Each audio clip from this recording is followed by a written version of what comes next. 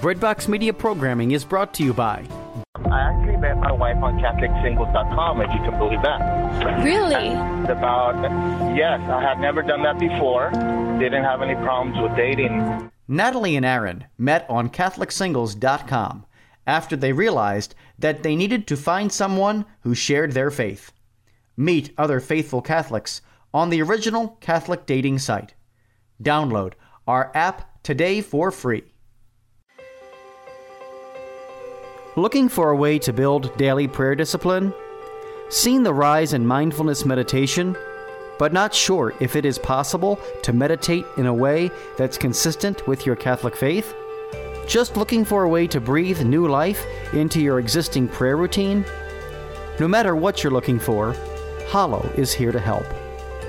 Hallow is a Catholic prayer and meditation app that helps users deepen their relationship with God through audio-guided contemplative prayer sessions. From meditations on the daily gospel to the rosary to daily examens, Hallow has something for everyone. Hallow is the #1 Catholic app in the U.S. It is free to download and has permanently free content, but you can also check out all of the premium sessions for 30 days, risk-free, by signing up at www.hallow.app/breadbox.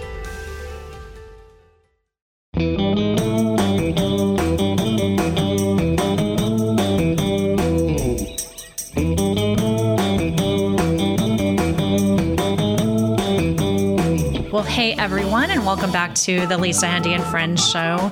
Hope you've had an awesome week and very excited to be back behind the microphone today to talk with a new friend, somebody who has written an absolutely beautiful book, and I just know that you're going to love learning more about him and his work. Joining us today is Kramer Soderberg, and Kramer is a college basketball coach at Millikan University and the author of a fantastic new book entitled Fill Your Cup for Christ, A Spiritual Journey Sown and Grown Through Sports. He's also a husband and a father of 3. Welcome to the show, Kramer Soderberg.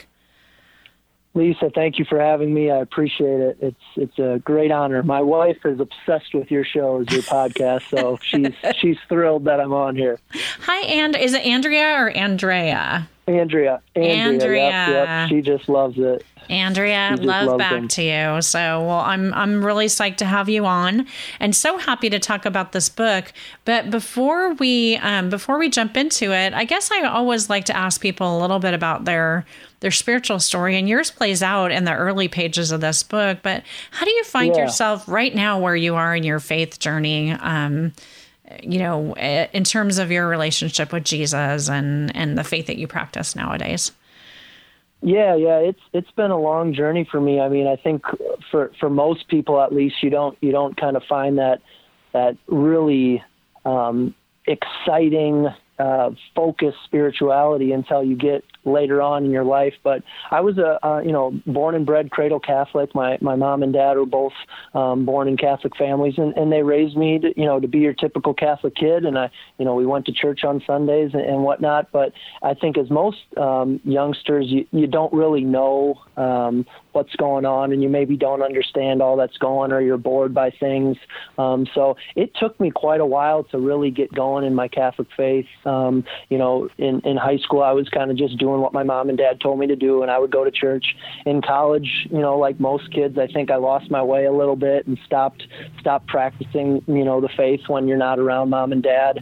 But then when I kind of came into the real world a little bit, and you get a job and you have a wife and you start to have kids, the spiritual life becomes a little bit more important, and you realize, what it can do for you. And only then did I really start to invest in my spiritual life. And then after having kind of a difficult experience or a trying time at a portion in my life after college, did I really start to dive into things. And like you mentioned, that kind of is spelled out in my book, but it took me some time, Lisa, and I'm sure for most people it does, but I'm glad I'm a 31-year-old guy, and I feel like I'm at a good place in my spiritual life. Obviously, always trying to grow and learn more and become closer to Christ. But I'm so glad that by God's grace, I was able to, get a good understanding of my faith and what I really had in the Catholic Church. It's amazing. And I think you're right oftentimes that it's in wanting to give that gift to our kids that we discover it for ourselves. One beautiful component of this book, Fill Your Cup for Christ, it comes across very early in the book as your relationship with your dad.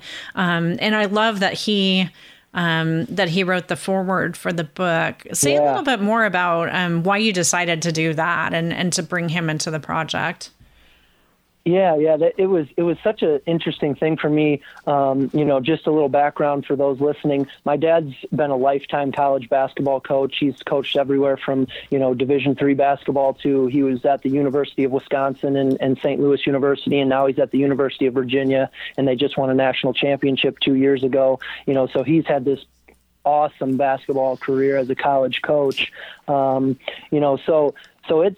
it's one of those things where, when you're writing a book, and especially mine that has a sports theme, but it's not totally, only about sports. But I was trying to think, okay, who would be a good guy to write the foreword for it? And the more I thought about it, I said, my dad is such a integral character of this book that it might be appropriate for him to do it. And the fact that, he had just had this recent success of winning a national championship, I thought, because he was such a big part of my faith life and my journey, and he will be such a big part of this story in the book, that it would only be appropriate that he wrote the foreword. So it is probably unorthodox in the book world, in the authorship world, of having your father write the foreword, but it just seemed appropriate to me, and I felt like it was what God kind of wanted me to do with it. I don't know how you felt when you were writing it, but for me, oftentimes showing my writing to the people that are closest to me is the most jarring. Like, I can give it to 100 strangers, but, to have my husband read it for the first time was really a big thing. So I'm sure you felt that way about giving this work to your dad, although, it seems his faith journey is so strong. Now, he plays into the title for the book because of this image of the cups. Can you tell us a little bit more about that story and kind of like how that fit into the theme of the book? Yeah.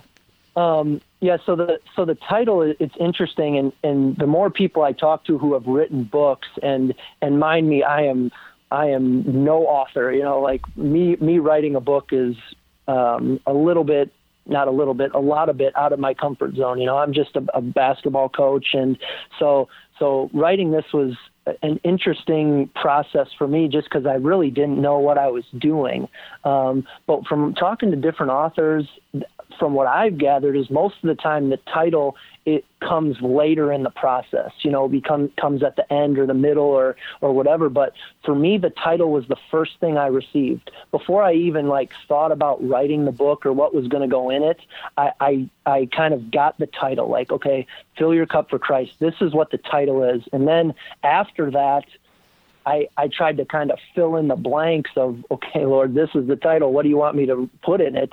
But the title derives from way back when I was in sixth grade. We had just moved to St. Louis University. My dad got a new job as the head coach at St. Louis University, and he was putting on just your typical summer basketball camp. There was, 4th through 8th graders there, and he called together the campers at center court and was going to give a little talk. And for me, I was bummed out about it because I didn't want to listen to my dad talk anymore. I wanted to play. But he gave this presentation where he said, all right, campers, I'm going to introduce you to 3 basketball players. And we were all fired up, he was going to introduce us to the college guys. But he started pulling around in his backpack, and he pulled out a cup, and it was a big 64-ounce guzzler. And he said, this is Big John. And Big John is 6'8", and he's long and athletic.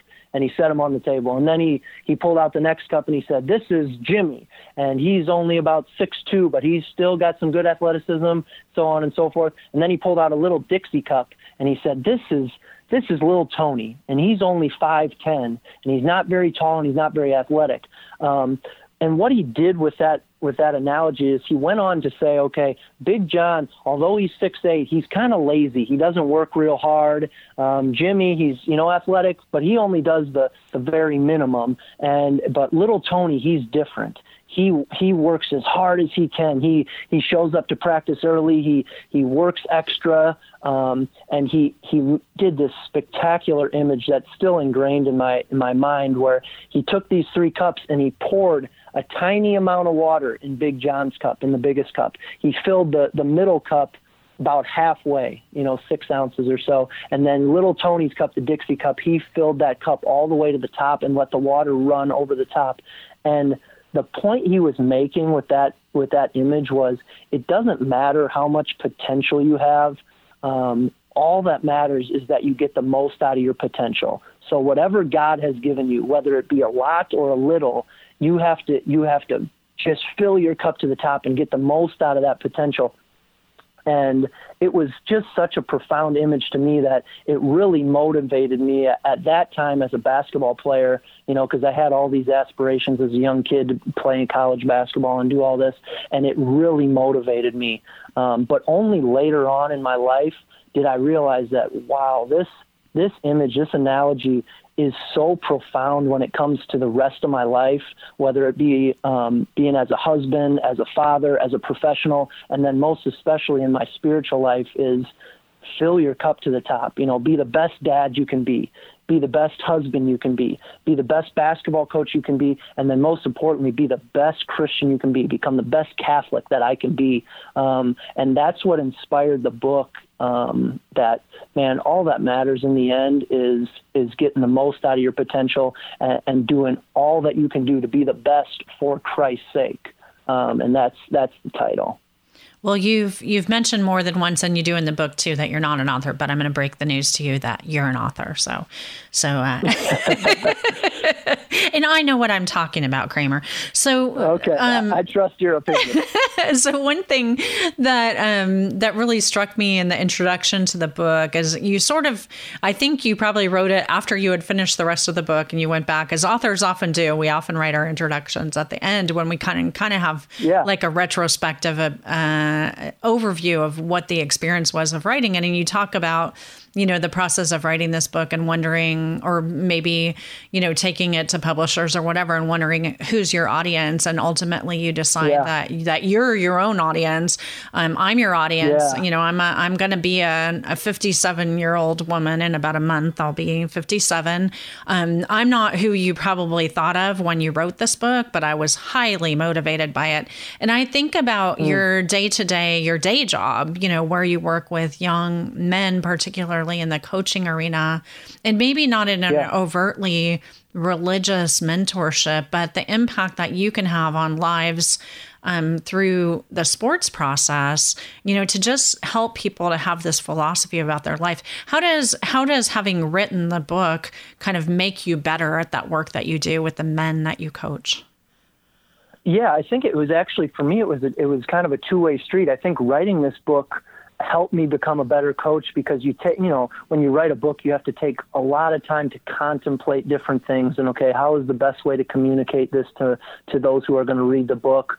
Which in turn helps me with my players. Okay, how is the best way that I'm going to communicate, something with my players and get the most out of them? But at the same time, I think my experience as a coach, I hope, kind of led itself to help the book as well, because as a coach, you have to be able to gauge my players and figure out, okay, what do they need to hear right now, and in what way do I need to present this that is most compelling to them. And like I mentioned, I'd never written a book or anything before, and if you probably found my writings from college, they were probably C+ work.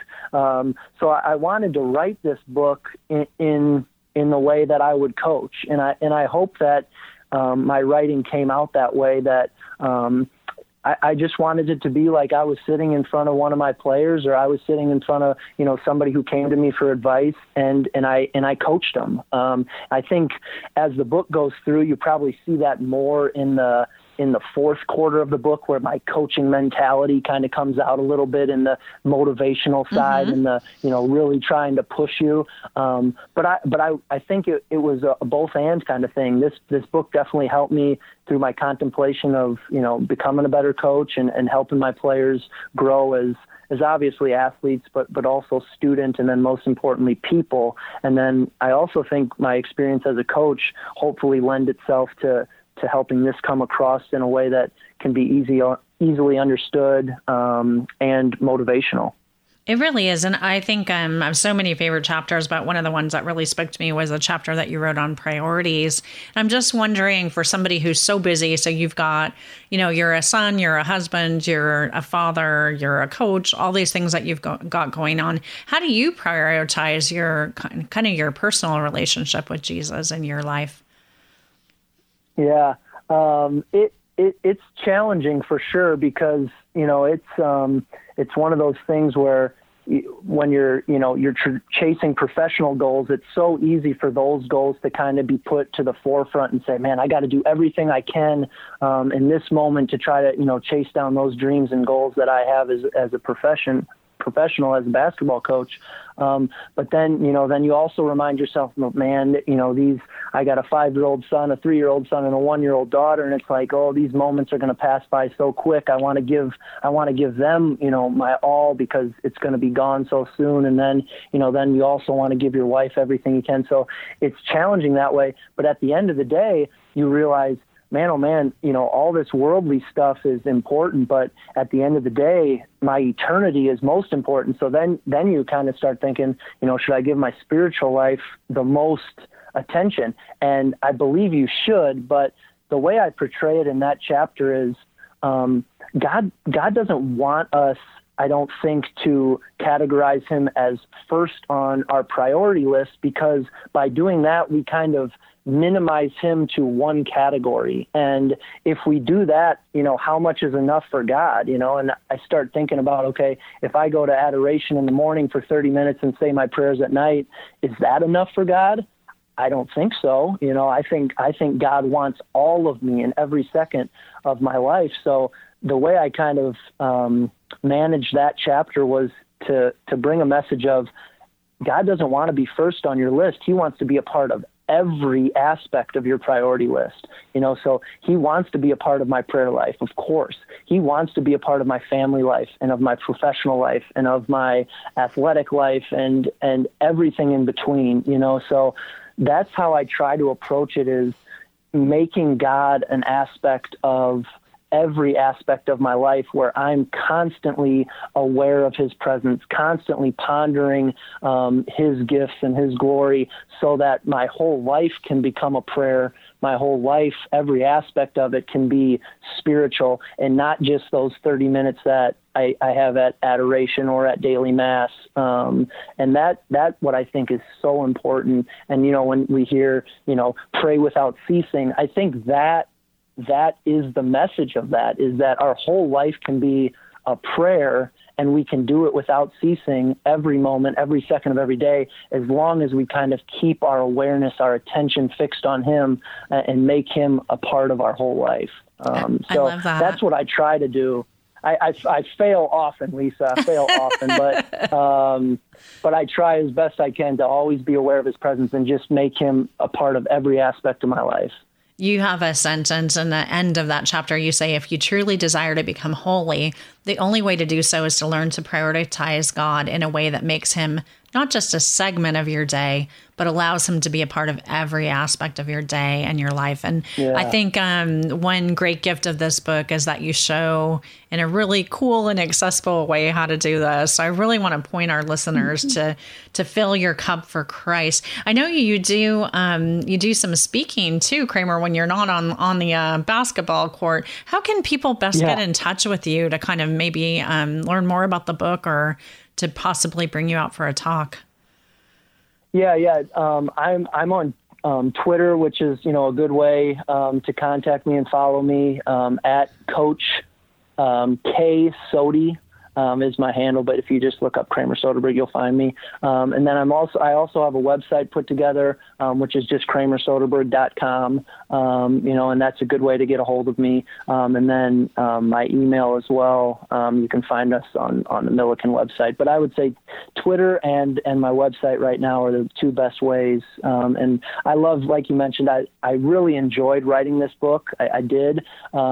But I really, really enjoy speaking to all different audiences. I've done Newman Centers on college campuses. I've done, confirmation stuff, retreats and different things. So I just enjoy spreading my faith. And as a coach, I have that loud coach voice that is probably annoying to a lot of people, but I think it can be helpful as a speaker. But no, I really enjoy talking about my faith and motivating folks, not just, on the athletic side, but more importantly on the spiritual side. And I take a lot of joy in that. Well, Coach, I'm hoping to get out to courtside seats at a Milliken game sometime soon and get my book double autographed by you. But I'm just really grateful and grateful for the witness that you give and for the ways that you've inspired me personally. And I know you will inspire our listeners too. So I hope God's going to continue to richly bless the work that you're doing. I appreciate it so much, Lisa. Thank you. Well, thank you. Well, friends, that is it for this week's episode of Lisa Hendey and Friends. You can find all of our previous episodes, information on today's guest, Kramer Soderberg, and this awesome book, Fill Your Cup for Christ, and my contact information at my website, lisahendey.com. Until next time, have an awesome day, and God bless.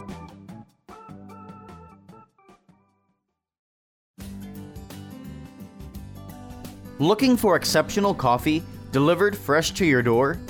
We have the answer. Our friends at Grim Bean Coffee produce small batch artisan coffee using top-tier coffee beans. The coffee is roasted when you order, guaranteeing the freshest coffee possible. Check out Breadbox Roasts, a new line of Catholic-themed coffees available at www.grimbeancoffee.com/Redbox Media. Experience coffee like never before.